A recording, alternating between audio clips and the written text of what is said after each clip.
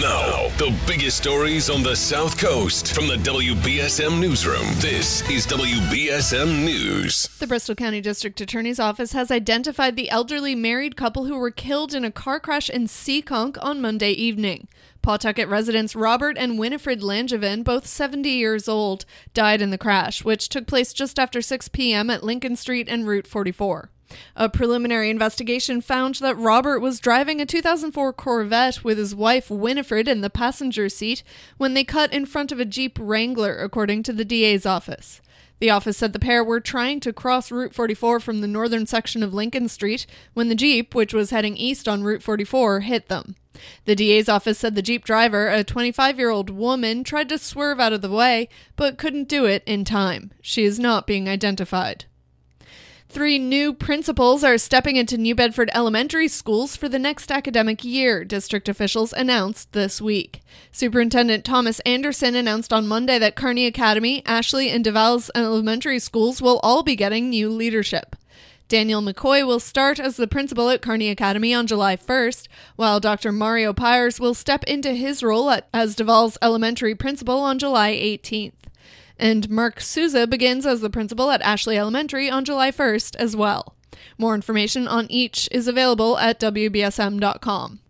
The search is over for a man who Dartmouth officials said stole some signs from a town park on Sunday after he returned them yesterday. On Tuesday morning, Dartmouth police and parks officials posted surveillance video images of the man taking the signs from a Ponagansett Park on Sunday night.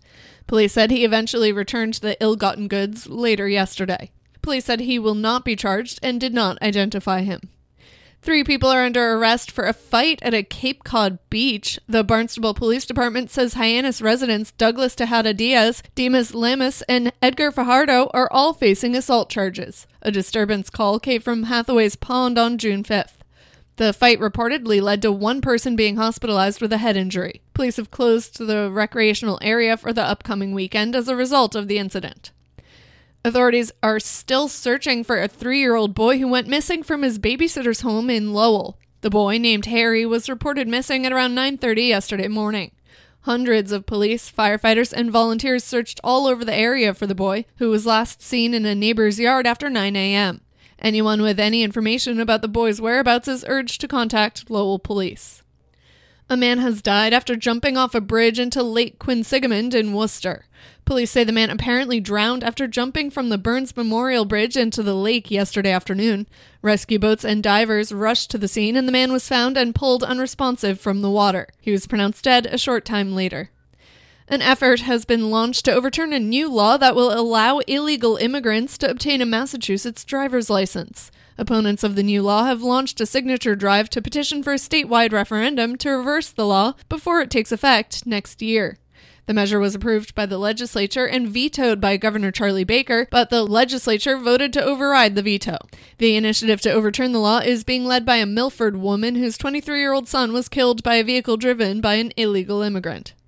In sports, the Red Sox look to do it again tonight after defeating the Oakland A's at Fenway Park yesterday. And the Celtics are hoping to stave off elimination tomorrow night when they host the Golden State Warriors in Game 6 of the NBA Finals. Boston currently trails the series 3-2.